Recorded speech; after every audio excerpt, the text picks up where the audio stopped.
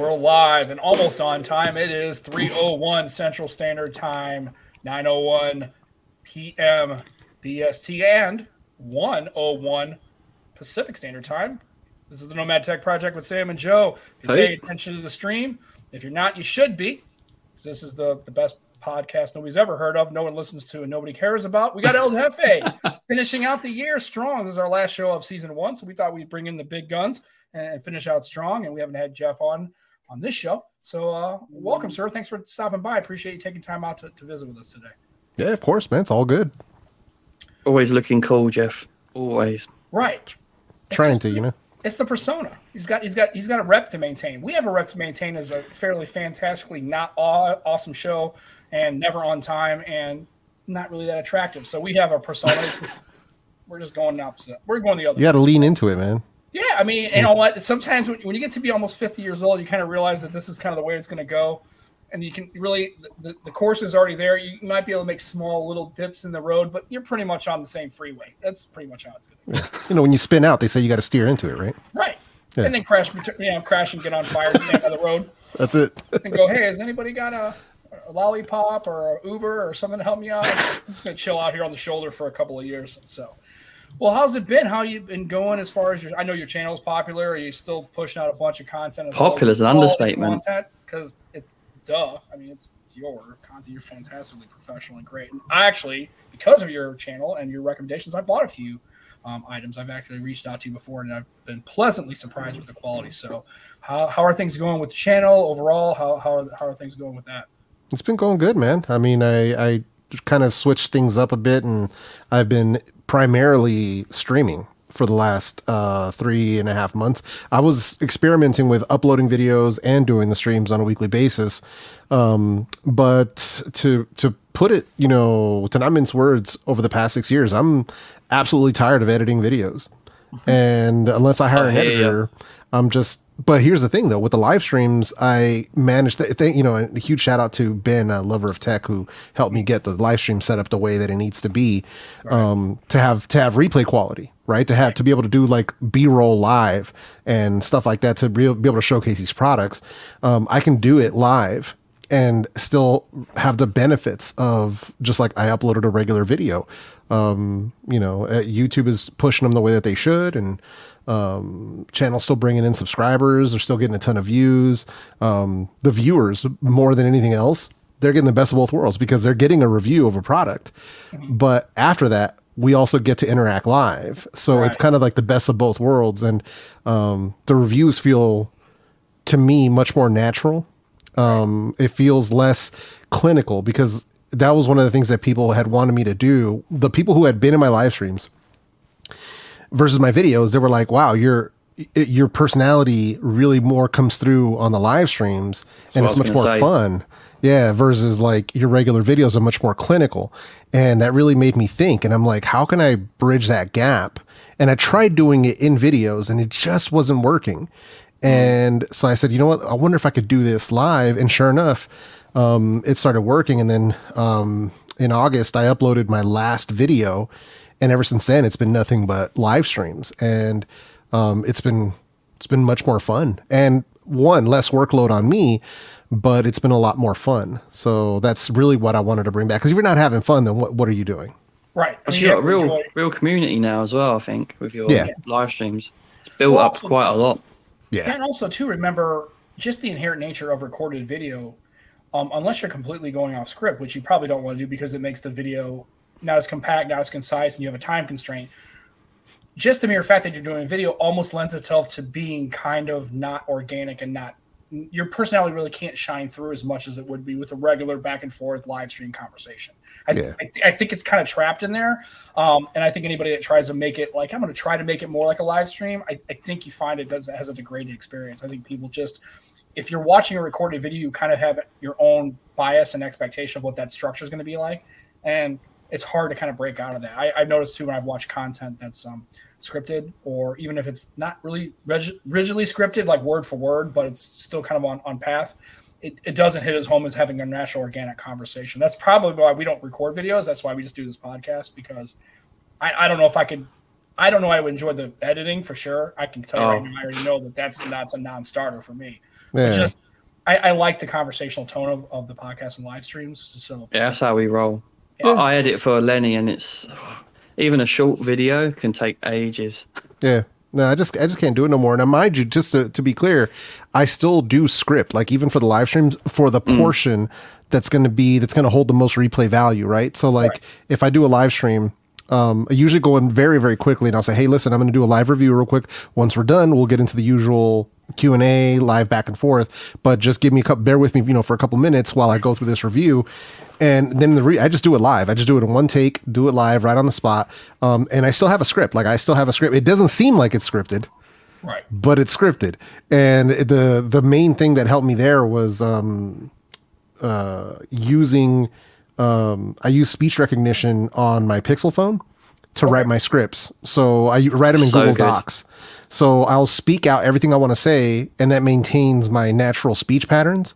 Right. And then I go into Google Docs and I'll edit like any kind of jargon, any kind of mispronunciation, or sometimes where it just doesn't quite catch it. Although it's shockingly good now versus really before. Good. So I have to do less edits, but just kind of breaking it up and putting bullet points in and stuff. But that way, when I do the live stream and I'm actually reading the script, people don't know, like they can't tell. Right. And so I've had people say like, how do you remember all that stuff? And I'm reading a script, bro. Right. So yeah, but it works. As I say, you honestly think I'm just coming off the top of my head. Although if you would have said that and just been like, I'm not going to tell anybody, I'm just ripping these live. I'd be like, dude, that guy's a goat, man. That's pretty sweet. I was like, I can't. Yeah, it's so polished. Like, and it's not word for word. Like I script very much specific sections, like the first 30 seconds. That's very word for word, tightly scripted. After that, it's mostly bullet points that I'm going down. Reminders. Yeah, just so that I don't mess anything up. Like, oh, what's this spec, or what's the battery life, or what's this or this, or if there's specific points I want to make sure I make. Then that's kind of how we'll go through and make sure that stuff gets read. Yeah, that's a good way to go. I think that the few videos I've done, I haven't scripted, but I've just done loads and loads of takes. It's embarrassing. Yeah, you'll talk yourself in circles. Like I literally went back and watched one of my older videos from back when I first started, like the first year, and even at that point when I was making that video at that point, and mind you, it was probably like my 20th, the 30th, 40th video, something like that, where I was like, man, I'm feeling good. Like I really know what I'm doing. I talked myself in circles 3 times in that one video. I said the same thing 3 times because I didn't have a script or notes. I was just going off the top of my head, and I'm like, I can't do that. I can't be doing that anymore. And that makes the editing process even longer as well. Yes. Yeah. And the funny thing is, and I was going to ask, I mean, do you find yourself, going back even to like the beginning, just to kind of see, especially when you're having maybe, I don't know, maybe we do this, or maybe I do this, when you're kind of struggling, you feel like you just kind of need it. It's like, I don't really feel like getting the growth potential. Like I don't feel like I'm doing anything. Go back and watch. If you want a level set, go back and watch some of those old takes. You're like, oh, okay, yeah, I might not be crushing it now, but man, back then this was a lot more of a rough go. Like I was really struggling with my pace and my composure and what I'm saying and talking in circles and just the natural progression of skill. Right, you're gaining skill sets. Do you do that very often, or are you just always? Yeah, I always go back. So that's a thing that I learned to do, was to go back. I go back to on an anniversary of my channel. I normally go back 1 year, and then I'll go back 2 years. But normally, if I go back, so let's say come May 2023, I go back to May 2022, and I don't see a major difference, like something different, then I know I'm stagnating and I need to change something. Right. Now, it's not always worth changing it just for the sake of change, but I'll look at like what needs that 1% improvement, right? Where can I adjust something and make it like, so I'll make it like a point, like, all right, this from 2022 can't go into 2023. And I've done that every single year. So, I mean, I try to improve with every little video that I can, but going back and looking at that stuff, because it's rough. It's rough going back and looking. The fact that I was even able to pull off views when I was under 1,000 subs, to me, is shocking, because I can't watch my own stuff. Like I'll watch it, but as a viewer, I'm like, no, now. No, Jeff, you've always been brilliant. Honestly, I appreciate it, man. Your channel is one of the ones that got me into YouTube, and I'm not even into audio that much, but your channel is great, honestly. And I used to love the My name is Jeff. Yeah, man. That's Just used to love I had that. to take that off, man. I mean, I put it in. I I know. put it in as an Easter egg for Ben. A few I forgot what video it was. It was some earlier in the year because he had mentioned it, and I was like, I'm gonna sneak this in for you. I think it was in my Sony video or the one for the Link Buds S, I think, and I did it at the very end, and just to sneak it in because I actually had gotten a back before they were giving you copyright claims. I had gotten like a warning because I was using it in my intros, and I got a warning because I was using the actual clip of the movie. So I had to remove it. I was like, Yeah. and it was just that. It was just like, my name is Jeff. Yeah, that's El Jefe. Yeah. And Yeah, that's it was so good. They were like, nope. So Yeah. yeah, that sucked.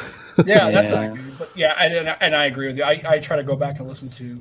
I mean, even just a podcast from. I cannot listen to ours. I hate it, and I know that's everybody says that. But first of all, I don't think I sound like I sound. I know it is. I'm pretty sure it's close. I think everyone feels that way about themselves, though. Like I said, I don't think that's unique to me, right? And then, but I just can't plow. I guess other people can maybe just like I'm going to force myself to listen and plow through, and other people like me go, yeah, this is just I'd rather take a. Well, I actually have to rewatch every single stream because I have to go through and timestamp everything. Oh, So I do it at 2x speed, but it's still like I do have to sit there and actually listen to myself going for a while. And it's funny because then I'll put it at regular speed and I'm like, why am I talking so slow? And I'm like, oh my God, I really do talk at that speed. I'm so accustomed to watching everything at 2x right. that now when I have to watch myself back, I'm like, did I really speak that slowly? Now, speaking of that, now, when you listen to like maybe audiobooks or other, do you listen to an accelerated pace? Yeah. Just okay. Yeah, I've tried to. It's a little too fast on some things. It's like I can ingest faster than I can output. Do you know what? An audiobook by El Yeah. Jefe. Oh, that would be brilliant. Yeah. Man, no, it's what do you call it?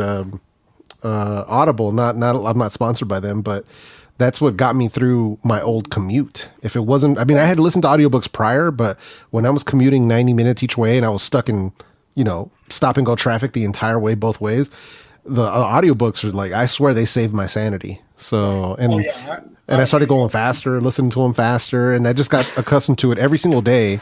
When you're spending 3 hours a day listening to audiobooks, you eventually just start eating through those books so quickly. So I have the most extensive audiobook library.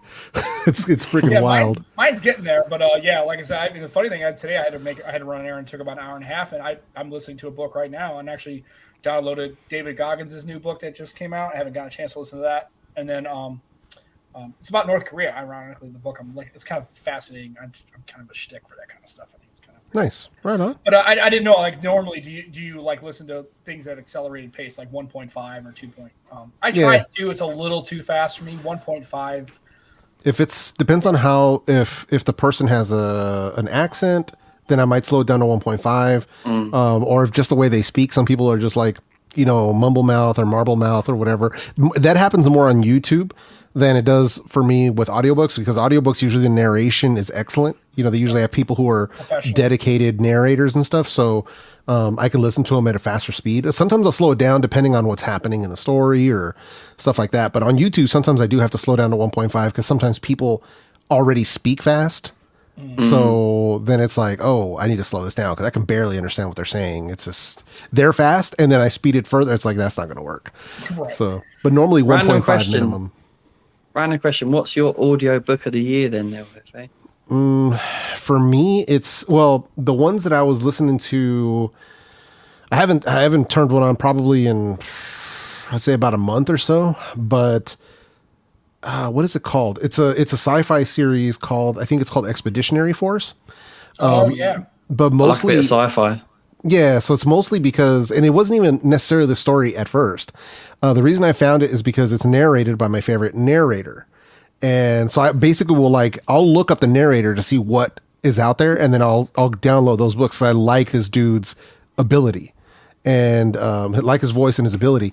And when the book started, it was really slow. The first book, I think they're up to 8 books now. But when the books first started, the story is very slow.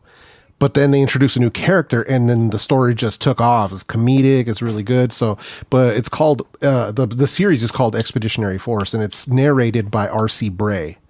Okay. And it's really, if you hear this guy's voice, you'd be like, holy crap! just his natural speaking voice. But the fact that he can do every possible accent, including women's voices, is shocking. Oh, really? Like, it's so good. So the dude is mad talented. Yeah. I'll and see, so Brian. I I'm have the gonna check same that kind out. of thing. So I like a series called We Are Legion. It's about the Bobaverse. That's, if you're into that, it's another sci-fi. And the guy who reads it is a guy by the name of Ray Porter. Yeah, Ray Porter, yeah. Yeah, and I Another good love one. Ray. He's another guy who gets really good at accents, but I also just like when his characters, just the way he does the character narration is fantastic. He reads those books is really, really Yeah. good. He's one of So my that's favorites. what'll keep you with audiobooks is finding narrators that do a good, because they can kill a book too. Like, if you know there's a good book and it's read by the wrong person, it's like like, oh man, you're hurting me here. Yeah, it just doesn't hit. Yeah, and it's funny because you've seen the book itself might be very, very enjoyable if you were reading it, but just the reading kind of just does not land for you. And I get that's for everybody, right? Yeah. So that kind of thing. So that's cool. Come on, Aditya listening to Eminem at 2.25. Come on, sir. I know. I think if you listen to some of those songs, that you actually go back in time. I'm pretty sure that's how it works. Aditya is overclocking his brain at that point. Right. Yeah. Nobody overclocks anymore, Aditya. Remember, overclocking your processor and megapixels, having the most that's gone. You don't do that. You got to get some serious water cooling going on there. Right, exactly. You might as well just use it in a lake, like actually in the lake. At the That's same right. time. Yeah. Teacher's got a lot of brain there, though. He's a clever guy. Very, very very smart. intelligent. Little on the intense side as well. So fan of the show, love him to death, Aditya. So I guess we're into the part where I guess the question is not only favorite book, but like what's been your favorite, not just tech, like not obviously earbuds and earphones and all those kind of audio gadgets that you talk about, but as far as like things that maybe are outside the norm, like you've been like, oh, that's a piece of tech that's like, oh, I could either use that or that's I would never have a use for this, but I really think I could, like, that's pretty slick. Like I can see where that would have a use, or something that just kind of made you go, wow, that's pretty wild. Anything strike you off the top of your head this year that was a really interesting piece of tech that was like, Not necessarily. Not really. Nothing really like caught me off guard where I was kind of blown away by it. The closest, I mean, in recent memory, it would be an actual, like I said, earbuds and neurobuds. The way that they did what they did, that really caught me by surprise. But aside from that, not really much more. Trying to think of what else came through here, but no, not really. okay. Yeah. No, not really. To be completely honest, yeah. I mean, I haven't had it, like, I don't pick up a lot of stuff, like, not a lot, I don't do a lot of smart home stuff, anything like that. Right. Got a cool vacuum cleaner from LG, a few months back, but aside from that, not much more, man, which is kind of sad if you think about it, but it's just because things have progressed to that level to where everything is so iterative now that it's tough to get blown away by anything in particular. Right. I mean, Yeah. Google should hook you up, Jeff. Your Team Pixel, they should hook you up with some home stuff. Oh yeah, that'd be cool, but yeah, no, it's they should. That I'll hasn't talk to happened. them. But I think I am going to get one of their doorbells. I've been looking at it and stuff, and but we'll see what happens. Yeah, I've been thinking about getting one of them. Yeah. I do fancy one of them. I would, but I live in the middle of nowhere, and so I mean, maybe I'd catch the odd deer walking up to my house, but I literally live. That'd be pretty cool. Yeah, he went bye-bye. Okay, so Joe died. Not really, like, figuratively, not literally. Hopefully. Like, whoa, what happened? Yeah, I guess the UK just got hit by a massive, like, hurricane or something. Maybe, I don't know. So he'll be back on, and when he does, we'll jump in. But actually, I have bought one of the Nest Smart thermostats, and that thing's pretty sweet. Like, I really have enjoyed. I don't know. You were just 1 minute you were here. I know, it just disappeared. Yeah, and I may have said you died, but figuratively, it's not like. You died. I died, but I'm back. Yeah, I'm back. From the Resurrected, back. sir. Right. Yep. There you go, DTO. That's what happens when you listen to Eminem at 2.25 speed. It just brings people back. Yeah, it's the teacher's fault. But yeah, I really kind of liked having that on. I can set the thermostat. I like it's a lot easier to manipulate, because the one I had before, it was when this house was built, was from like 1999, and you got an old thermostat when it probably was white at one point, but just 25 years of plastic have kind of made it a little bit of a kind of a tannish color. Not because of smoke or anything. It's just faded plastic, right? It's like old. It has the old, like literally the flip slits. The thing you switch across. Yeah. Right. It's like it's a line. It might be 62, could be 80. It's just where you think it might land, kind of those things. So, there's one of those in this house, but we don't use the central heat because it would need to be replaced. But the previous people installed, what do they call those? There's a name for it, but basically it's where you have air conditioning and heating, and they go like you have like a long box that sits on top of your wall. It's like a heat pump or something like that, or I think they call it separate. Or I forgot what the name is, but it's not like central AC. It's the other kind. Gotcha. Thing sits outside the house, and then you can run these ports into your house. So we have like one in the bedroom, one in the living room, and that's how we run. Like that's how we heat the house and cool the house and stuff. And it works like a charm. But the central one, when they turn it on, man, that thing smells, makes a bunch of noise. They were like, probably just better off leaving that thing turned off. I'm like, yeah, probably. So sounds like Sam smells, makes some noise. Yeah, no, I mean, well, that's funny. You always know when somebody turns on their heater for the first time. All the dirt burns off the coils. You're like, that's the first time you get your heat. It's like it's that universal smell that everybody knows. Yeah, it's bad. I'm like, no, we're not doing that. Right. So because this is a house post-war construction, so it's like 1950s was when this house was made. So this whole neighborhood's like that. Almost like you go down every house, and it's the same iteration, just mirrored. So it's my house, and then there's the mirror version, and then my house, and then the mirrored version, and then it's hilarious when you walk down the street. It's only the ones that have been remodeled don't look like this anymore, but the rest of them, it's the exact same house. Well, it's funny. It'd be like the videos you'd see where, post World War II, where everybody came back, and then the push of suburbia, right? It's just like, we're going to make streets, and we're just going to go. It's literally like a flyover. It's like literally every house it almost looks like Monopoly. I call it Monopoly neighborhoods. So it's very cookie cutter. But that's literally that's literally where I'm at. It's a post-war suburb for sure. So that's cool. So I guess, and then I don't know. The funny thing is, when we were talking pre-show, I forgot because I wasn't paying much attention to it. The fact that you work for vidIQ, like, how's that been going? Like, I forgot that you were working for that team, and how's that been going for you as far as like, you enjoy your work? What do you do? How's that all been going on as far as working for them in the last year or so? That's been great, dude. It's the best job that I've ever had, like the best employer that I've ever worked for. And I haven't had horribly terrible jobs, but working in working for a SaaS company, you know what I mean? So for those that don't know, software as a service, and I'm not an engineer or anything like that. My job my job title is senior creator coach. So my job is to talk to YouTubers, to talk to content creators about how they can grow their content, about how they can monetize, about how things work, and really setting expectations. Because a lot of people come into YouTube and have really oddball expectations of what it's going to take.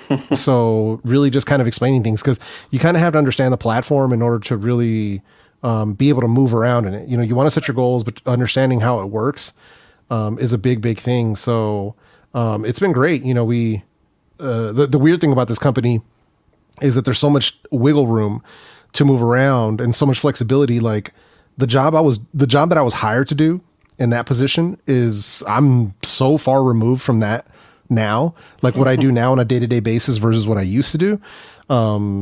We had the ability to sort of create our own position, essentially. So what I was hired to do initially was kind of like an extension of customer service in a sense. Okay. But now we created a product where it's essentially like group coaching, and we bring students in, they get access to all of our tools, all the vidIQ tools and all that stuff that people know about. But, we actually have a small group of people where they ask us questions. Like they have access to people that are much more experienced creators. So essentially what we did was we wanted to create something like, when I first started YouTube, what would I have wanted? What would have been useful for me when I first started? And that's the product that we created to be able to help people, like guide them along with, whatever it is that they need, like learning how YouTube works, the research, the analytics, the algorithm, thumbnail design, titles, choosing your topics, choosing channel strategy, choosing your goals, what you want to do, how you can earn money, the different ways that you can earn money from your channel. So doing that sort of stuff. And it's fun, man. And then on top of that, now I'm also co-host for the channel. So I stream, on top of my own stream on my own channel that I do on Sundays. I'm also streaming once or twice a week on vidIQ's channel. Right. So, cool. Yeah, so it's very different from when I first started, but it's a lot of fun. And the owner of the company is an incredible dude. His name is Rob Sandy. He's not the guy who you see on the vidIQ channel. Okay. That's Rob Wilson. But okay, yeah. I thought for some reason I thought it was him. But they're both named Rob. That's why it gets confusing. Right. But Rob is Rob's the man. You know, he's super cool. Been incredibly supportive with everything that happened to me this year. But even before that, I don't want to go anywhere because they have your back as an employee, you know what I mean? And, you know, you feel seen, you feel highly valued. And that's something that I've never really felt, so important working in any company. Yeah. I've never felt that. Like, I don't know how many people can go out there and say, yeah, I can DM the owner or the CEO of my company at any minute, ask a question. Because you'll do that to me and I'll do that back. You know what I mean? So, but that's something like when I worked at Konica, I used to work for Konica Minolta. When I used to work for them, headquarters is in freaking Tokyo. I can't access that CEO, right. Like not even close. And I couldn't even access the VP, the head guy in the States. I couldn't access him either. Right. Like I had no access to anyone above my immediate boss. Wow. You know what I mean? So it's stuff like that. Like, you know, that different corporate structure with us, it's very different. Well, also, I think I would like to get into the whole, you know, for me personally, the fact that you could take a job and you can kind of customize, you know, your workflow. Like, okay, I'm going to take this. Okay, I was hired there, but I think there's some opportunity here to kind of leverage a different kind of approach. Let me go and flush this out and be able to legitimately have the resources and the flexibility with your company going, okay, well, what do you got? And you're going, yeah, I think I want to try this. They're like, fuck, go for it, man. If you think if you can make it work, go, let it. And if it doesn't work, well, at least we know that isn't going to work, or maybe the core idea is sound, but maybe the implementation needs to be tweaked. I mean, the fact that you have that much leverage in a company to kind of to pull off a crappy book, choose your own adventure. Right? I mean, basically, you kind of go where you want to go. Your own project. It's pretty exciting. A lot of people, now that's not for everybody. A lot of people like having rigid structures and follow the path. Yeah, because that's agreed. You know, but for a person like you, who's naturally, obviously, a creator, to have that kind of ability to go, yeah, man, if you can kind of make this work and kind of innovate and find a new, essentially create your own position, essentially, and then make it work and make it have value for not only a company but customers, go for it. If you can make it work, that's cool. I mean, a lot of people would resonate to having that ability in their job. Oh yeah, for sure. Cool. So, and I guess my question is, do you see Viper much? I know they're not online, but I mean, are you guys in the same? I know he works for vidIQ, but I don't know if you guys are doing now. We're not in the same team. Got in there and you went here and he went where? Yeah. No, he's in a different team. Okay. So yeah, so like we have our own team. Myself, although we dabble in like there's a bit of crossover there because we're also creators. So it's like we have our own primary team, but then we're also like in these secondary kind of teams as well, team structures. But like my team is like myself, Travis MCP for people who may be familiar. And then our friend Alexi, who's an absolute rock star. He's very behind the scenes type of dude. But if you remember old school YouTube, there was a channel called Machinima who used to do all this Call of Duty gaming. They're huge. And he was like the brain behind that. So he is a rock star when it comes to understanding the platform and what works. And then we also have Tish. She's known as the Artist Haven. She has a painting, acrylic painting channel. But that's our media team. Viper, he's actually part of the marketing team. So he works as like the social media manager. He's also one of the co-hosts like myself. So that's kind of where we have the blend.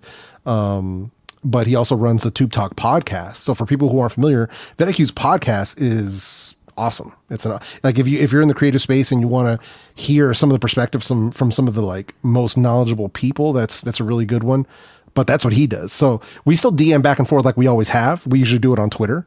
But for the most part, it's like we're not usually in the same meetings. Like I think we have one meeting in common every couple weeks. Okay. So because we're just in separate teams. So yeah, it makes sense. So DT's got a question here. So like I guess it's a good question. Is it YouTube content specific, like, or any other platform? And so basically, does vidIQ really just focus on YouTube only, or do they? have any other ways that you can maybe other platforms that they're not so YouTube centric. They may be more agnostic platform wise, and maybe other like TikTok, maybe, or other kinds of content delivery or creator channels or creator platforms. Well, as far as vidIQ, I mean, we have the main tools that we have for YouTube. That's where it's always been. We do have an app for TikTok now. That was dropped like back in June. So we do have that. But aside from that, that's pretty much where it stays. But I don't know if it's, okay, I guess that's what he was asking, or any other platform of video creation. Yeah. So we never like went after, like, as far as I know, Twitch or any of the other ones, nothing along those lines, but also because a platform like Twitch it's not the same as YouTube at all. Like it's not even close. And Twitch is amazing in what it can do as far as building communities, but there's some inherent flaws in their system that make it really, really tough to grow there for a lot of creators. And it's really difficult. And I've seen so many people, and it works both ways. I've seen people do really well on Twitch and struggle on YouTube, and I've seen people do really well on YouTube, struggle on Twitch. But I've seen it more and more often nowadays where people have been struggling on Twitch and been coming over to YouTube and streaming on YouTube and have been doing much, much better. Right. Because you have the benefit of YouTube's recommendation system, which Twitch does not have. So, and that's why YouTube's taking it seriously, man. You're seeing how they're bringing in emotes, they're bringing in super chats. Now as far as I know, they're going to start rolling that out to channels that aren't even monetized. Wow. It's like crowdfunding, essentially, like fan funding. Okay. So they want to bring additional monetization options for channels who aren't in the partner program. Because, because right now, even if you're not a partner, you can still have something like buy me a coffee. You can have PayPal, Venmo. YouTube is looking at all that revenue that they're losing, and they're like, yeah, maybe we should let them do this here. Right. And maybe not, and not so much, and I don't want to say it's gatekeeping, but, if it's an available way to get other channels of revenue for their beginning, especially the people at the it's a win-win. Stages that really kind of need the extra little kind of, sometimes they need a little, they need a bit of carrot and stick, right? If they realize they got to get to 1,000 before any money comes in at all from this platform, it's like, well, then it becomes, the only focus is becoming, I got to get to 1,000. That's it. Well, that's the problem, right? And so that's the problem. So kind of give them an alternate revenue stream is kind of nice. And I actually sounded surprised that it's been not a knock on YouTube, but it's like I thought that would have already been kind of a thing. And like I would have thought that wouldn't be such a it's so like right. It's very much like we think it's like common sense, right? It's like such low hanging fruit that we're like, how are you guys not doing this already? Right. Well, it's corporate, right? I mean, how many times have you dealt with any kind of like serious company? You're like, what are we doing? Right. And the funny thing is where I work now, they're coming up with this new leadership thing. I guess the du jour. It's called outward mindset. And so I was like, okay, well, that's cool. And we also leverage agile processes, right? Which is really more for manufacturing, but whatever. So and the funny thing is, one of the people that were in for training the trainer came in time. We were sitting there on lunch. I said, so kind of give me a synopsis. What's this what's this outward mindset? Can you tell me what it is? And I swear to God, his words were, well, it's really about making sure that we don't look at employees as resources or like, material or whatever. We really just look at them as more people centric. Mm-hmm. I'm like, how is this a new concept? It's like, there have been people the whole time they've worked in the history of like society, right? It's like, I don't know, 8,000 years of like. No, Sam, they've just become people just now. And just now. They sat around, they go, hey, we're going to come up with something. We're actually going to treat people like people and not like resources to be leveraged. Shh, dude. Mind blown. My mind's blown. Awesome. You did a good job. Let's make it. I said, does that sound crazy to you? That's what your leadership? No, but that's how it is. I mean, I'm sure there's whole business management courses in universities that are taught like this. And that to me doesn't surprise me. And it makes sense from a number standpoint. Right. It makes a lot of sense to do it that way. But I think it can be done in a hybrid approach where you still can remember that these people are individual people that have needs as well, and keeping them happy and obviously compensating them for the work and the effort. It can be far more beneficial, you know what I mean, than just trying to give the bare minimum, or having sort of like this adversarial approach to the people who work beneath you. So that's one of the differences that really, really surprised me, like working for a company like vidIQ, is how like for me, like technically speaking, my boss is Travis. That's who's above me in the hierarchy of things, right? And then He's there's a cool two people boss. above him. Yeah, But I was gonna say, you could do worse with a boss. He's Yeah, I was gonna solid. say, it's cool. right. But even then, it doesn't feel like it. And then even the person above him, we all just hang out in meetings together. Right. It's never like where he'll come to me and say, "Hey, hey, you got to do this, this, and this. I need this all done by Friday." Those kind of conversations never happen. Even from the owner of the company, those conversations never happen. And that's one of the things where, to me, it trips me out because it's very much, this is what we all need to do, right? As a team, like we have a team meeting, like, hey, here's the things we need to do. Let's make sure we all get this done. It never feels like I'm doing everything. To me, personally, I can't speak for the other people on my team, but for me, it never feels like it's all on me. It always feels like, as a team, we got this accomplished this year, this month, this quarter, this year. That's what it always feels like to me. And that to me Win is together, lose together. right. It's priceless for me because you don't feel like you're alone in this. And that's something I never really felt before. And I've had a lot of independence in my other jobs. But there was always somebody to answer to. And if things went wrong, it always rolled downhill right to me. And I was the low man on the pole. So, yeah. Well, and again, like I said, the funny thing is there is a technical hierarchy, but it's in practice, it's really not done. It's like it's more collaborative, and you feel like, well, at the end of the day, it's like this is more of a distributed workflow. Like this work is distributed amongst the team. There may be times where it might lean a little bit more Jefe, may lean a bit more Travis, may lean it kind of moves and goes, but the work itself organically kind of flows where you may have more. You may more be about a subject. You may be more shmee about it than maybe something. Maybe you're up to speed on it and Travis isn't. So you can kind of, in this focus, I can kind of leverage this and be smart about, hey, I have some experience in this, have some exposure to this. Now that's where the table kind of tilts and leans on you a bit as far as like maybe technical workload. Whereas, and then you might get That's how you get the best out of any team. Everyone has strengths and weaknesses, don't they? So it's about using everyone's strengths in certain scenarios. Yeah. Yeah. And then leaders actually being dialed into their teams and knowing what their teams can do and what their capability is. And also, then this is the key, is their willingness to do, right? I mean, it's great. And the problem is you have people who are super, super talented, super competent, but aren't engaged. Well, the question is why? We talk about will and skill at my workplace. Will and skill. And it could be because the workplace culture is a little off for you. Or maybe like in Jeff's case, maybe he has a serious family situation going on where his mind is now focused on trying to manage his personal life and his emotional stability, and work becomes secondary. Like you have to know, I think that's the problem with managers and most organizations where they're disconnected from the humanity and the needs of, I'm talking dynamic needs every day. Things change daily, and have a good pulse on, hey, I've noticed like Jeff's kind of been, a little distant in meetings. I noticed that he seems to be a little, not necessarily, and they always looking from a workforce production, right? They always looking from like workload. Well, he's slacking, as opposed to, hey, you notice in meetings, he seems to be kind of distracted, or he seems to be a little disconnected. I wonder what's going on, and having that conversation with you and saying, hey, I notice, having that good feedback one-on-ones with your teammates and go, hey man, or even teammates, not necessarily a boss, go, hey, are you okay, dude? Like teammates, yeah. Yeah. I mean, being aware of what's going on in your team. It's all about open communication, isn't it? Like Jeff's saying, he can talk to the top guy.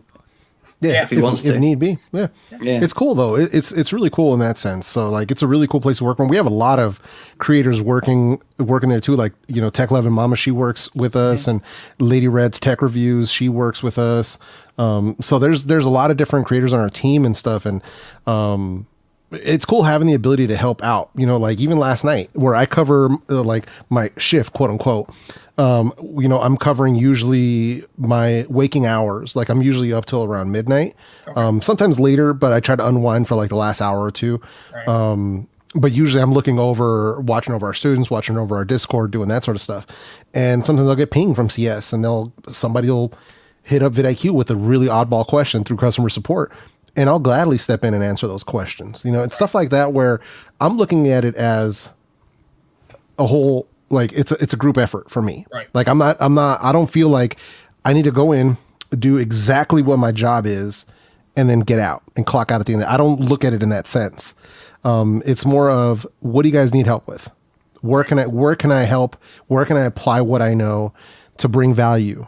on a daily basis. And that to me, it's much more fulfilling for me as an employee than anything else that I've ever done. So yeah, and also, so we would call those people the 8 and skate folks, right?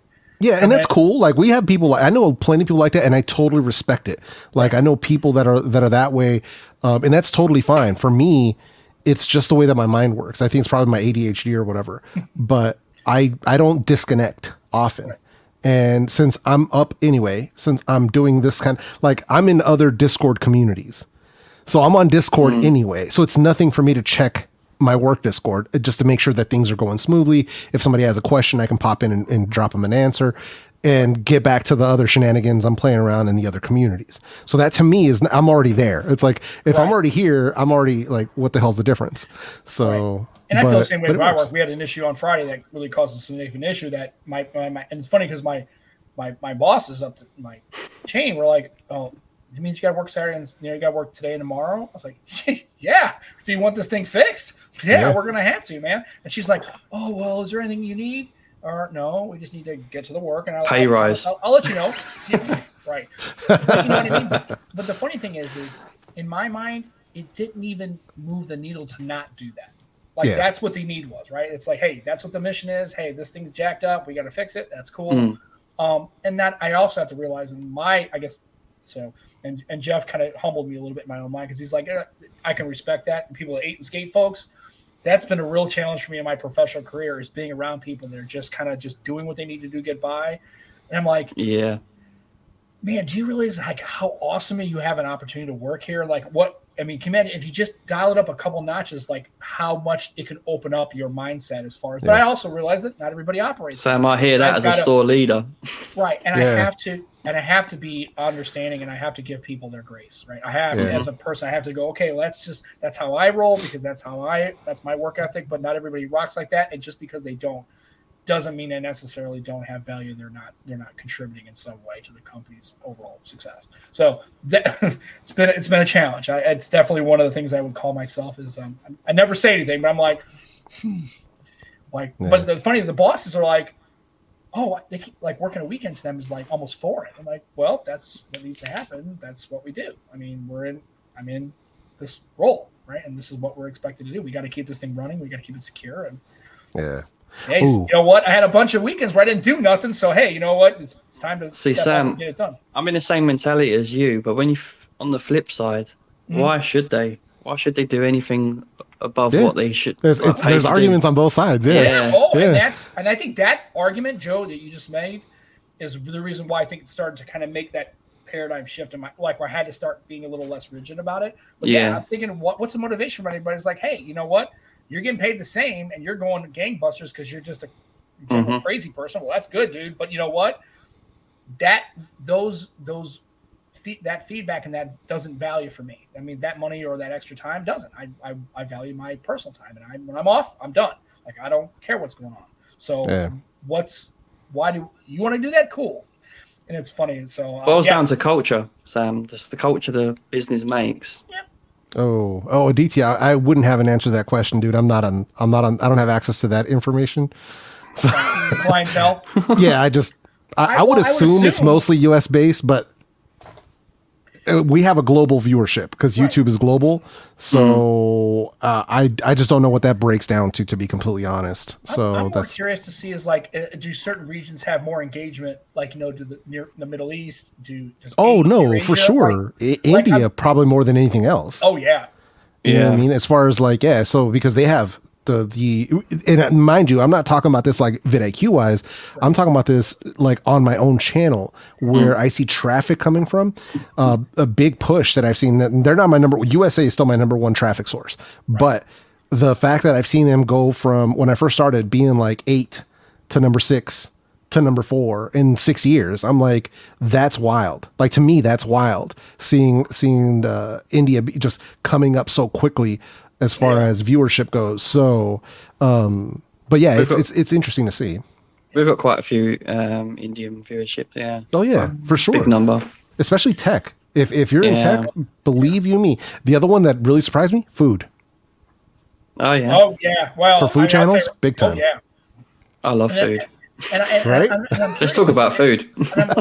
I'm wondering I'll crush some chicken curry and some butter chicken. I'll tell you right. I love Indian food just generally, but I'm just curious if there's more other kinds of food that they're exploring. Like, hey, we culturally, like, hey, we want to get outside our box, or I'm just curious about that dynamic, like food. And what kind of, like, are they watching Gordon Ramsay? Are they watching people who are barbecuing in the USA? Like, what are they trying to? I think so, yeah. And I think it goes both ways, because I think people here want to try recipes from different cultures, but also them wanting to see, like, what are other people eating, and also bring it over there. So it's kind of a trip, you know what I mean? But I've seen it, and it's pretty cool though. But that's also because, well, food, man, it brings people together in ways that it's hard to really put into words. You know what I mean? That's why, like, one of my favorite things to do when I'm able to get together with other creators is eat, even though my food options are quite limited nowadays.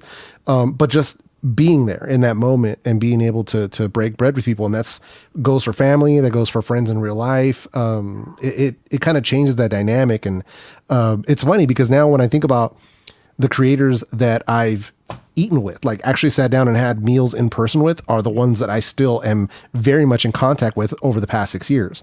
Right. So it's like, it really strengthens those relationships.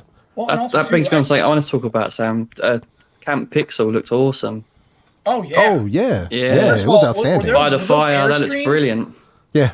Oh dude, I want one so bad until I see the price tag. I'm like, holy shit. They were remodeled at that. Yeah, I know. But I saw the Airstream. Oh, yeah, that whole setup was really, really slick. Oh yeah. No, that they have those all over the country apparently. They're called Auto Camp. So it's like a chain kind of a thing. So I think there's like 4 or 6 across the United States. But the one we went to was in New York, in the Catskill Mountains, and it was cold as balls up there, but we hit the perfect time because they brought us up there. Incredibly picturesque. We went there at just the right time. It was just before the snow, but it was when all the trees were full color change in fall. Right. So that's why all those pictures look absolutely stunning that everybody was posting from their Pixel devices, was because we were up there at the exact right time, and it wasn't snowing yet. It rained the first day when we got there. It was raining, but after that it was just pretty much clear for the most part. And it was wonderful.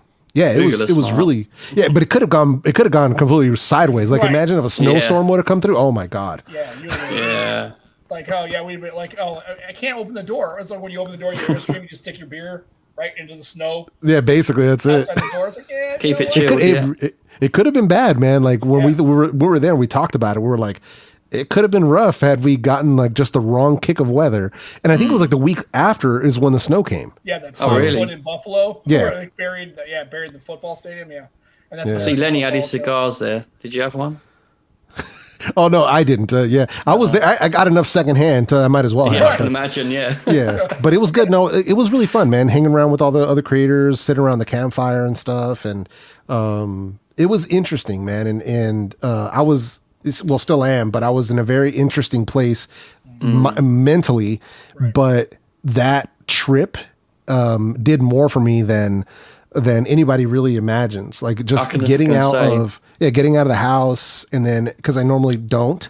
I mean, I go for walks, but not like that. Right. And getting out in nature, and it was so quiet and so peaceful, and being in just fresh air like that, fresh mountain air. But then also being in the energy of the place with 60, 70 other extremely creative, extremely talented people. A lot of cool people were there. Yeah, it's a trip to be, and then also meeting people like in person for the first time that you've been hanging out with, right? So it feels like a reunion of people you never met, which is really, really cool. So, and then the fact that it was creators, not just like, it was a lot of YouTubers. And it was a lot of tech YouTubers, but there was creators from all over the place. So like people that were huge on Instagram, people that were huge on TikTok, people that were huge in beauty and in different types. Like there was so many different niches represented that it was really, really awesome to be in that group, because the variety, and not only that, like culturally, the mix, men to women, just age ranges. It was really, really cool to be in that group of people, because it was so different, and the perspectives that you got to talk with people, and then also meeting the people from Google, the actual like Google employees, and then the Team Pixel people from 1000 Heads, like meeting those people in person, hanging out with Mark. Mark is super cool. Yeah, I was going to say, like, Mark seems like a really cool dude. Yeah, he's super cool. Like I knew he was cool just from the conversations we've been having since the 3A came out, but actually hanging out with him and you know, eating lunch and breakfast and stuff, and like, yeah, he's a really cool guy. DT needs to start a YouTube channel, and I'm glad I didn't go, because if a DT were there and I were at this camp out, he would be asking me, so would you think Jesus would have been an iPhone guy or an Android guy? I know you guys used to hang out back in. I'm like, come on, give me a break, man. It's like, you know, he always makes fun of like a 9. Hey, listen, if Lenny can be there, you could be there. You know no what I mean? Shit. No, I was gonna say, and he's a Celtics fan, so God love him. No, Len was the most fun to be around there, man. Yeah, he's a good guy. He's a good guy. To be perfectly fair, I've never had a chance to meet any of these folks in person, but Lenny just allowing us to host this stream on his YouTube channel is fantastic. So shout out to Purposely Pixel for allowing us to do what we do. So he's super cool. And for me, food, I always tell people, food is like the universal translator, right? Because every culture has food history, and that's where most families get together. I'm Italian, so I mean, I can appreciate the family get-togethers and Nona, you know, in the don't stir the sauce and knocking you with a wood spoon, right?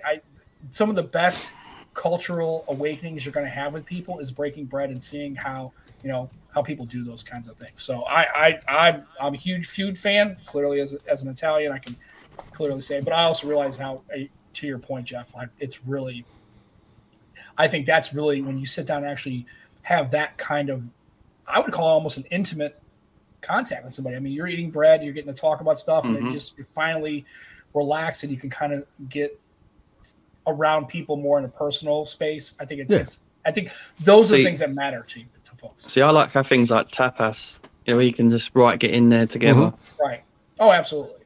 And the funny thing is, I'm curious how many people on that camping trip actually go camping with more frequency. And I get, you kind of tipped your hand, Jeff. You said, well, I don't get out of the house, so clearly. No, there was a few that were like pro. Like you could tell. And then when we would talk to them, or when I would like walk with them and stuff, that they would have conversations, and they'd be like, I'm like, okay, this is nothing new for them. For me, it was like, I was, you know, very much not that guy. But still though, it was still a lot of fun to see that. And it being that it's a glamping, like that's what auto camp is glamping. It really makes camping much more accessible, and being in nature much more accessible, for people who are not that, you know what I mean? For people who are not outdoorsy. You get a warm bed, a shower every single night. You have running water, refrigeration, you know, so you have all of the creature comforts that you would want, but you can still go hiking and bike riding on nature walks and archery and like all this other cool stuff that you do outdoors. So, right. Or just be out in just fresh air. That's literally it. I live in an area. Yeah, like I said, I live in an area that's fairly rural, so I'm used to living in an area where there's not a lot of metropolis bustle, right? So, but for somebody like Jeff, who probably lives more in a metropolitan area, they don't get to see it. And I go camping all the time. I mean, I've done it in the winter, in the snow, just a pop-up tent and a shovel, and that's it. And you go out and you go rogue, right? And so I've done both. So carry on camping. It needs to be accessible for everybody, because that's the problem. Is if the barrier to entry is the fact that you got to sit here, here's a backpack, Jeff, and you got to hike 4 miles to your campsite, and you're cold camping like a cowboy. Jeff's like, yeah, I'm not feeling that. No, you're right. Jam. Nope. But this is kind of like, it gives him a little bit more, for people that don't do that very often and still need some of those things. It kind of gets them some exposure to it, and maybe it's enough of the itch that they go, yeah, maybe next time I'll try to do something a little bit more robust, or maybe not. Maybe they just, I'm only going to be in an RV, and that's the only way I'm rocking. Yeah. Forget it. If that was the case, they need to pair me up with one of those like hot tent camping YouTubers. Right. You know what I mean? Those dudes that go out into the snow and they set up the stove and they do the whole, like if I just need to make sure I don't die of hypothermia in the middle of the night. I need Bear Grylls. That's what I need. You give me Bear Grylls. I'm not drinking my own pee though. No way. No way. So here's the best part about that place. Their filtration system, their water filtration system was shockingly good. So the water that we were drinking, and like even it was the same water that was coming out of every faucet, like the shower, the sinks. It was all like this super filtered mountain water. It was so good. I was like, are you kidding me with this? So like, because they gave us water bottles. So I was like constantly filling up my water bottle. It was so good. I'm like, so that was one of the nice things, like, but it made it very, very accessible to the point where like if I ever wanted to go do that, I would find, like, they have one in Joshua Tree, you know, so it's not too far from me, but I would go there, like, if I wanted to get this outdoor experience again. Yeah, and he's right. It is pretty much like glamping. I do. I'd say that's literally what it is. Yeah, glamping. I did one stream one time. That's the way to camp around my house, and people were like, dude, are you surrounded by trees? I go, yeah, dude. I'm telling you, I live in an area where it's about 55 miles south of St. Louis, and I live in the middle of. Tell you what, should we just all go to Sam's next year? Absolutely. Retreat at Sam's. Retreat at Sam's. I got enough place in the back. We'll just stick a couple of campers out there, and y'all can come out here and hang out. I mean, it's all good. I like the sound of that.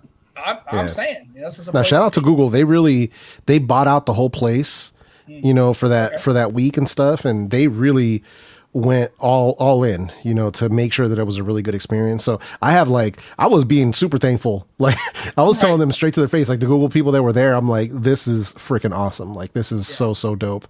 So I mean, it looked like a great time. Just even if you just went on your own, but just the fact that you can go in and have exposure to not just the tech YouTube career, but actually be able to reach out and actually across the board and see other kinds of creators. And that on it, in and of itself would have been a lot of fun. I would have enjoyed to just pick the brains of me. Like I said, I don't get starstruck, but I would just like to just have conversations and pick the brains of some of those people. That's the campfire conversations were the best, man. That was really fun stuff. And then, you know, people, they, you know, obviously they had a lot of alcohol pouring and stuff, and I didn't partake, but I just love being a part of, like, listening to drunk conversations. Is to me like I love it because people really do it, not where you're like sloppy drunk, but just where people are more lubricated. The conversation is really, really good, and for the most part the conversations didn't even revolve around content creation. Like there was some, obviously that's just going to come with the territory, but it was usually just about other stuff, family, friends, life, experiences. And that stuff is always, it makes for better conversations. Oh, absolutely. That's part of the reason why on the show we like, the funny thing is we except for one question, we haven't discussed anything tech related. No. Yeah. I've got to ask though. I've got to ask if El Jefe's using the Pixel or not. Oh yeah, the 7 Pro. That's still, it's hilarious because I have so many freaking devices, right? You know, I'm dead serious. Like I'm dead serious. So the phone that I test with is the Asus Zenfone 9. So this is what I test with because but I don't have a SIM in it. This is literally a headphone jack, but it's the only device, or one of a handful of devices that actually supports Qualcomm's aptX lossless, the latest Snapdragon sound. There's like 5 phones on Earth that support it. So I was like, nice all right, oh yeah. This is, we were calling it the Pixel 5 Pro.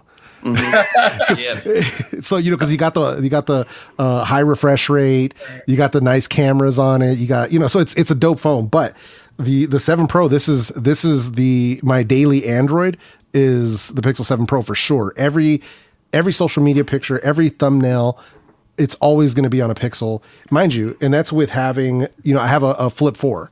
And the only reson that I have a Flip 4 is because I have to have a Samsung device to properly test Samsung earbuds. You have to have that to get full functionality. Yeah, exactly. So that's the only reason. Otherwise, I hate that they do that. Yeah, well, that's what kills me. Same thing. iPhone. I have to have an iOS device so that I can test AirPods Max. So those are the two. For me, the main ones are going to be the iPhone 14 and the Pixel 7 Pro. Those are the two that go into my pocket on a daily basis at the same time. And I'll purposely, like if I get in a tweet thread with someone sometimes, I'll purposely just, if they respond, I'll pick the other phone and respond. And then if they respond again, I'll grab the other phone. And just to keep, so until Elon removes that, I'm going to keep doing that just to throw people off. Cause I remember had somebody hit me with that, like, oh, look, Twitter for iPhone. And I'm like, how about now? Check this out then. Hashtag Twitter for iPhone, right? Like, let me cook your noodle with this one, sir.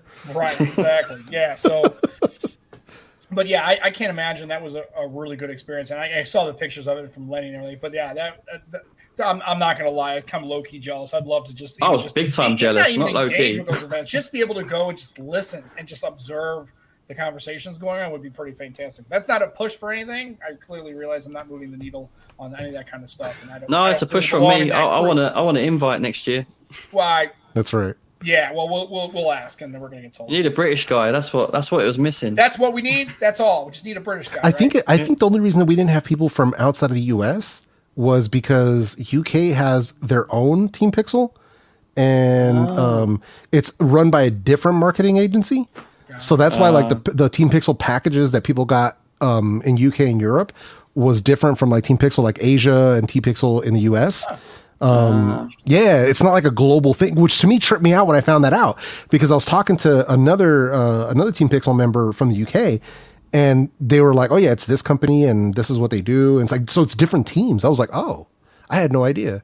So yeah, I wouldn't have thought on its face. I would have thought it was all the same group. Yeah, exactly. Like that would make sense, but I think logistically it just doesn't. Right. That makes sense. Yeah, the UK's not as big either, is it?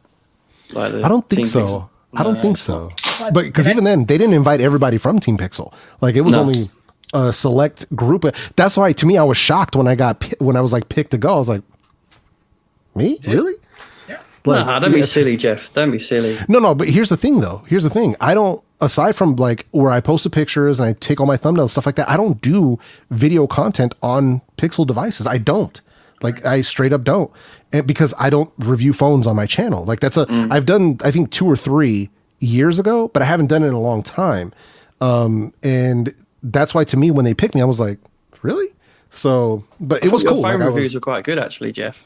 Yeah. Yeah, I just haven't done them in a while, man. The reason I stayed away from it was mostly because of the toxicity in the YouTube comments around cell phone conversations. It brought people in that I was like, I don't really want to do this. I don't want to go down this road. So, and I'm very protective over like my own community. So, but even my own regulars, they had people like attacking them in the comments, and I'm like, I can't have that. That's not acceptable. Yeah, and it was like, and I don't think my video was even controversial. It was like one of those things where I was like, the 5 things I like and the 5 things I don't like about, I think it was like the TCL 10 Pro or whatever it was. Right. And the way that people came crazy, it just triggers me. I was like, go outside and touch some grass. Right. Chill out, man. Chill. In and out, breathing, right?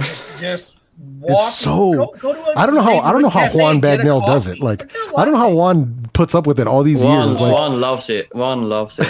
He secretly loves it. Is what it is. Yeah, he secretly loves it. Juan, I think he likes a bit of the pugilistic, verbal pugilism. I think he likes to kind of get down into because he can give it as well. Right, because he's uniquely capable of any of the people I've really met of really kind of working his way in there and just kind of getting almost like a chess master, right? He's talking into a situation. That's exactly what Juan is. You're in a box, a verbal and emotional and technological box, and you're here. And Juan's just like, every time you step out, he's just it's like he's putting you right back because he lets you walk yourself into that kind of trap, and then he sets you there, and then he just keeps you there. And he's really adept and very intelligent. Thing is, Sam, they're not intelligent enough to realize what he's doing as well. Yeah. Which makes it funnier. Because realize too is when you lose your focus like that, you kind of get your head emotional spun up. You can't be that person. It's hard to be one. Like who could get pissed off and are like argumentative about an iPhone cable? It's like why? Because I said the iPhone. It's like they lose their shit, and it's like both things can be true at once. You can have. Yeah. I don't know. People just get way. Even I've seen that even with conversations I have with people about EVs. Like I'm not an EV guy. Oh yeah, that happens too. Yeah. If I was rocking the kind of money that a lot of these creators get, the last thing I'd be getting is a Tesla. It's just not my thing. Now, maybe when I'm dead in 20 years, maybe that's the thing. I don't know. But I don't knock people for getting it, but it's one of those things where it's not my cup of tea. Right. And then somebody made a comment about they were going to do like a manual transmission. I'm like, no, please. Can we not do that? I have a standard transmission in my Mustang.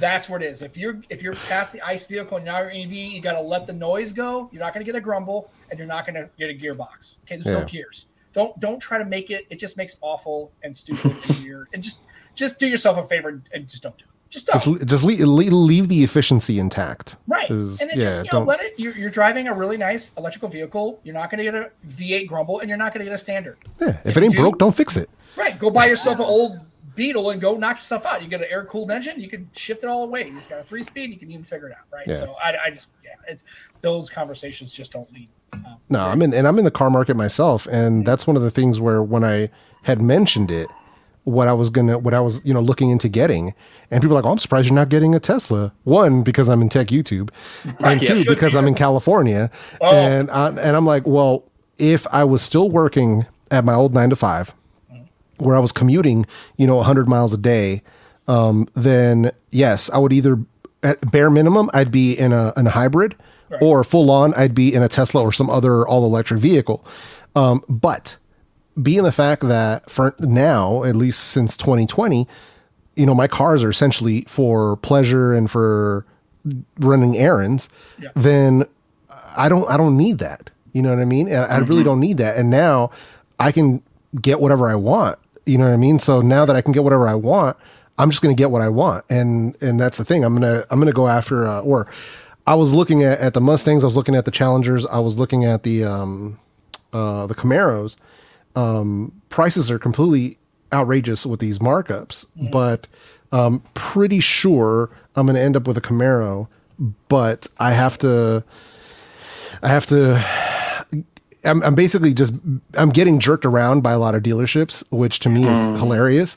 But basically, I'm waiting for them. Like, I'm putting the ball in their court, and I'm essentially like, I've got a line drawn, and I said, listen, basically, you drop the market adjustment, right, and I'll walk away with a car. Yep, I'll take it right now. If you can do that. Yeah, if you can do that, we can talk. Yep. So I've got those conversations open with, I think, 6 dealerships right now, including one in Las Vegas and another one in San Diego. Right. But it's just one of those things where I'm going after what I want. And being that I live in California, eventually California is going to ban these types of vehicles. Mm-hmm. I see this coming. So I'm like, I want to get what I want while I can still enjoy it. And your grandfather, so maybe there'll be a grandfather clause you might walk out. That's what I'm hoping for. Yeah. That's what because I can guarantee you, like, I don't think these cars are going to make it, like, at least in California wise, I don't think they're going to survive, in the next, I would say maybe 5 or 10 years. Oh, yeah. I'd be shocked if they went that long being sold. So. Oh, absolutely. Yeah. I think they already set up something where by 2030, all ICE vehicles, there'll be no more new purchases by 2030 in the state of California of ICE vehicles. It'll be all electric or some other kind of. Yeah. Well, like I said, I tell you, I know what I would get if I had a choice. If I had that YouTube money, I would get a dark horse. I would get a 24 dark horse. Yeah. I'm not balling out of control by any means. Right. But it's just one of those things where I'm like, I don't have circumstances in my life have changed where I don't need a practical vehicle on a daily basis. I can get what I want. So, but they're trying to talk me into a manual, and I'm like, my knees are not built for. I can still do it. Like, mind you, I test drove one. I can still drive stick. Like, I drove stick for years. Right. My knees are just like, I'm not willing to do that anymore. Like, now, if I can afford it, I can just be like, this is what I want. Right. This is exactly what I want. Damn right. Here's a lot of stuff in traffic. When I have that's the time I go, God, I hate having a manual transmission and trying. Yeah. I did it for years, man. I mean, I worked in San Francisco, right? Yeah. So we have hills. It's absolutely bonkers driving a manual transmission in San Francisco, but it can be done. So, but my thing is, at this point, I've done the work. I've paid my dues with a manual transmission. Right. I've done it. I'm good. I'm done. Absolutely. And that's me. And then me on the opposite. Like, I want a car that's got a standard transmission. Like, hashtag save the manuals. Just so Oh yeah. Yeah. So I would love to buy an EV, but they're really expensive. Yeah, dude. Oh yeah. That's another thing. They're just cost prohibitive. And it's like, and even some of the, I know Hyundai makes the Ioniq 5, and I know that the Chevy has the Bolt and stuff. So it doesn't have to be a Tesla, folks. Do you realize that there are other EVs in the marketplace that aren't going to, kill you? But I mean, when somebody tells me that a car is $113,000, I'm like, it's just like, there's no chance. I'm like, I'm not going to buy that car. Even if I had the money, I can't. If I couldn't afford it, and if I would, I wouldn't. It's just crazy. No, I can't do it, man. That's why I'm like, I'm getting what I want to get, but one step below the supercharged model, because the supercharged model adds like, 50,000 to the price, and I'm like, when I've seen performance wise versus supercharged versus non-supercharged, it's so minimal that I'm just like, why? And it's cool. Don't get me wrong. It's cool. But is it worth it to push this car to $100,000? No. Right. And not to me. Yeah, the funny thing is about the Dark Horse, I think it's right at 500 brake horsepower, but the new GT is 25,000 less, and you're at 485 to the wheels. Yeah, thank you. So it's like now I'm just buying the fact that it's a Dark Horse, right? I'm literally 20 grand just to buy the top dog, and that's what you're paying for. And right. That's how the world works. If you're looking for a straight performance, it's not worth it performance-wise. The GT would be perfectly fine. So, well, hey, Joe, guess what? What? Your jumper's lame. That's not lame. It's beautiful. It actually really gets velvety. It's making me it's nice. jealous. Yeah, it looks smooth, man. Just so everybody, and I know on the chat nobody can see, but I am rocking. Yeah, it's a great tee. I bought this when we had when they had it, and we got also. Speaking of that, anybody, if you're looking, Jeff, we'll make sure we get the notes for. Do you have merch that people can pick up or anything like that? Oh yeah. So all the merch that goes through Beats for Hope, whether it's like my brother's merch that Sam's wearing, my own, both mine and Alex's whole merch lines, they all go towards supporting the Alameda County Community Food Bank. So at this point, we're already over 1,500 meals provided since October awesome. To make sure that we're feeding families. And then just today, I donated an additional 250. The last stream, people were dropping super chats saying, "Hey, can you just donate this directly? I just want to make a donation." I'm like, "Yeah, let's do it." So I matched. They had raised like, I think I got like 110, 120 in donations. Yeah. So I just matched it, rounded it up to 250, and I donated it straight to the food bank. Awesome. So this time of year, that's awesome, man. Yeah, I mean, we're doing it year round. We're just doing a heavy push right now, but hopefully, but it's making a difference, and it's local, and it's, I encourage people to do that whenever they can, and I just wish, and this is me wishful thinking, I just wish that more of the creator space would be willing to use their influence for something like this. Right. Yeah. Because it's sad. I reached out to a lot of people to help me with this campaign specifically for these holidays, who couldn't do it. And, I try not to judge, but I get wouldn't. No, I try not to, but it's that I think they wouldn't because their content schedules and already have sponsors built into them. So they can't do this other conflict call to action. Yeah. And I totally understand that. And it was one of those things where I'm like, hey, even just, helping out in any way you can, even if you put it on your community tab, I don't care. Like, however you want to help. But that to me was very disappointing. It is what it is. Right. I know I'm not as popular as like Mr. Beast or somebody like that, but I'm going to keep doing this as long as I can. I think when we have a voice that we should try to use it. And for me, this really hits home for me because I was one of those people who, when I was a kid, we used to stand in food lines to get food. Yeah. Grew up very poor. So now that I have the ability to give back, I'm going to give back. And if I can mobilize my viewers, if I can use my quote unquote influence, I want to use it for good. You know what I mean? I want to use it to do something to actually help people. So I just wish more people would see things that way. Like I know probably, given the benefit of the doubt, 99% of creators want to do something. I just wish that they would take action. Right. Yeah, so it's nice to want, but at some point you got to get to the point of actually to the do. Yeah. And if you don't want to do the legwork, join me. Right. That's literally it. All you got to do is say, hey, you know what? I'm going to wear this shirt on my video or whatever, and I'm going to put a link in the description. It's not that difficult. It's just like I try to make it as easy as possible. Just like glamping. Right.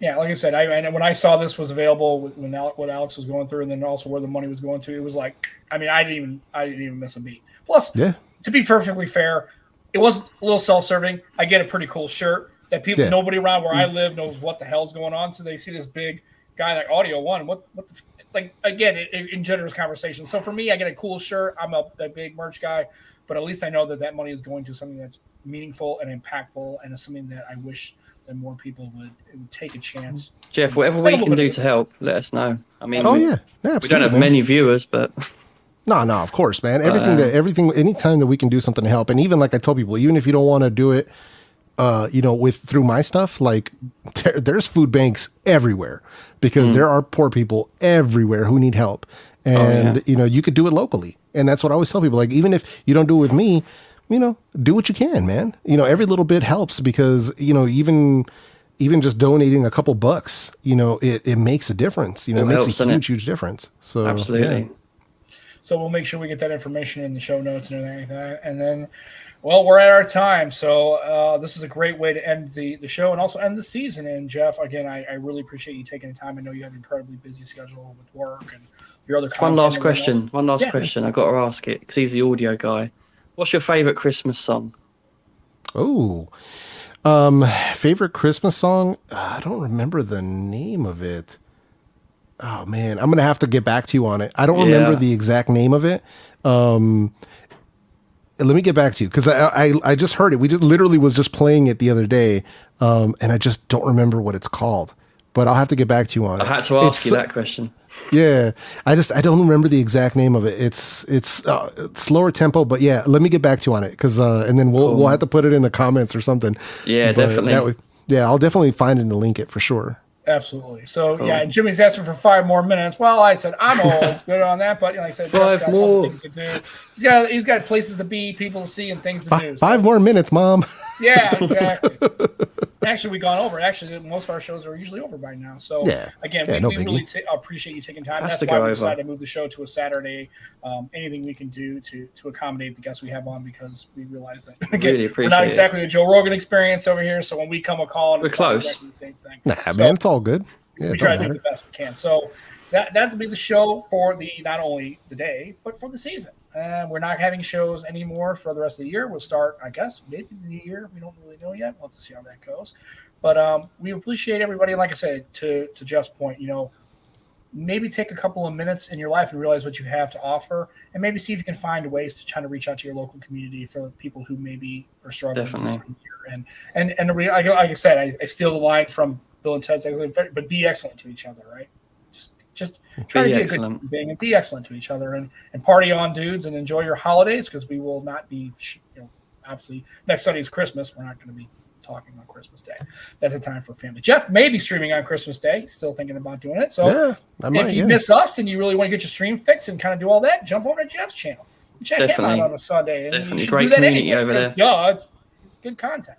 Definitely. And we're always welcoming, for people, and most likely, like if I do the Christmas thing, it's probably not going to be really audio related. It's probably just going to be to hang out with people that don't really have like people around them. That's really what it's going to be for. So just trying to show kindness to my own community, but to whoever wants to come through and hang out. Absolutely. But if anyone hangs out at Jeff's thing, please don't ask a question that he's already answered. Right. The amount of times that happens, it's like, oh my God. Yeah. Every day, man. Every single day. That.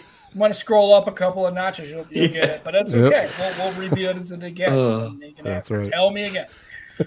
All right. So happy holidays to all those who celebrate, whatever you celebrate. And if you don't celebrate, we'll just enjoy your week anyway. And we will see you next year for season 2 of the Nomad Tech Project with Sam and Joe.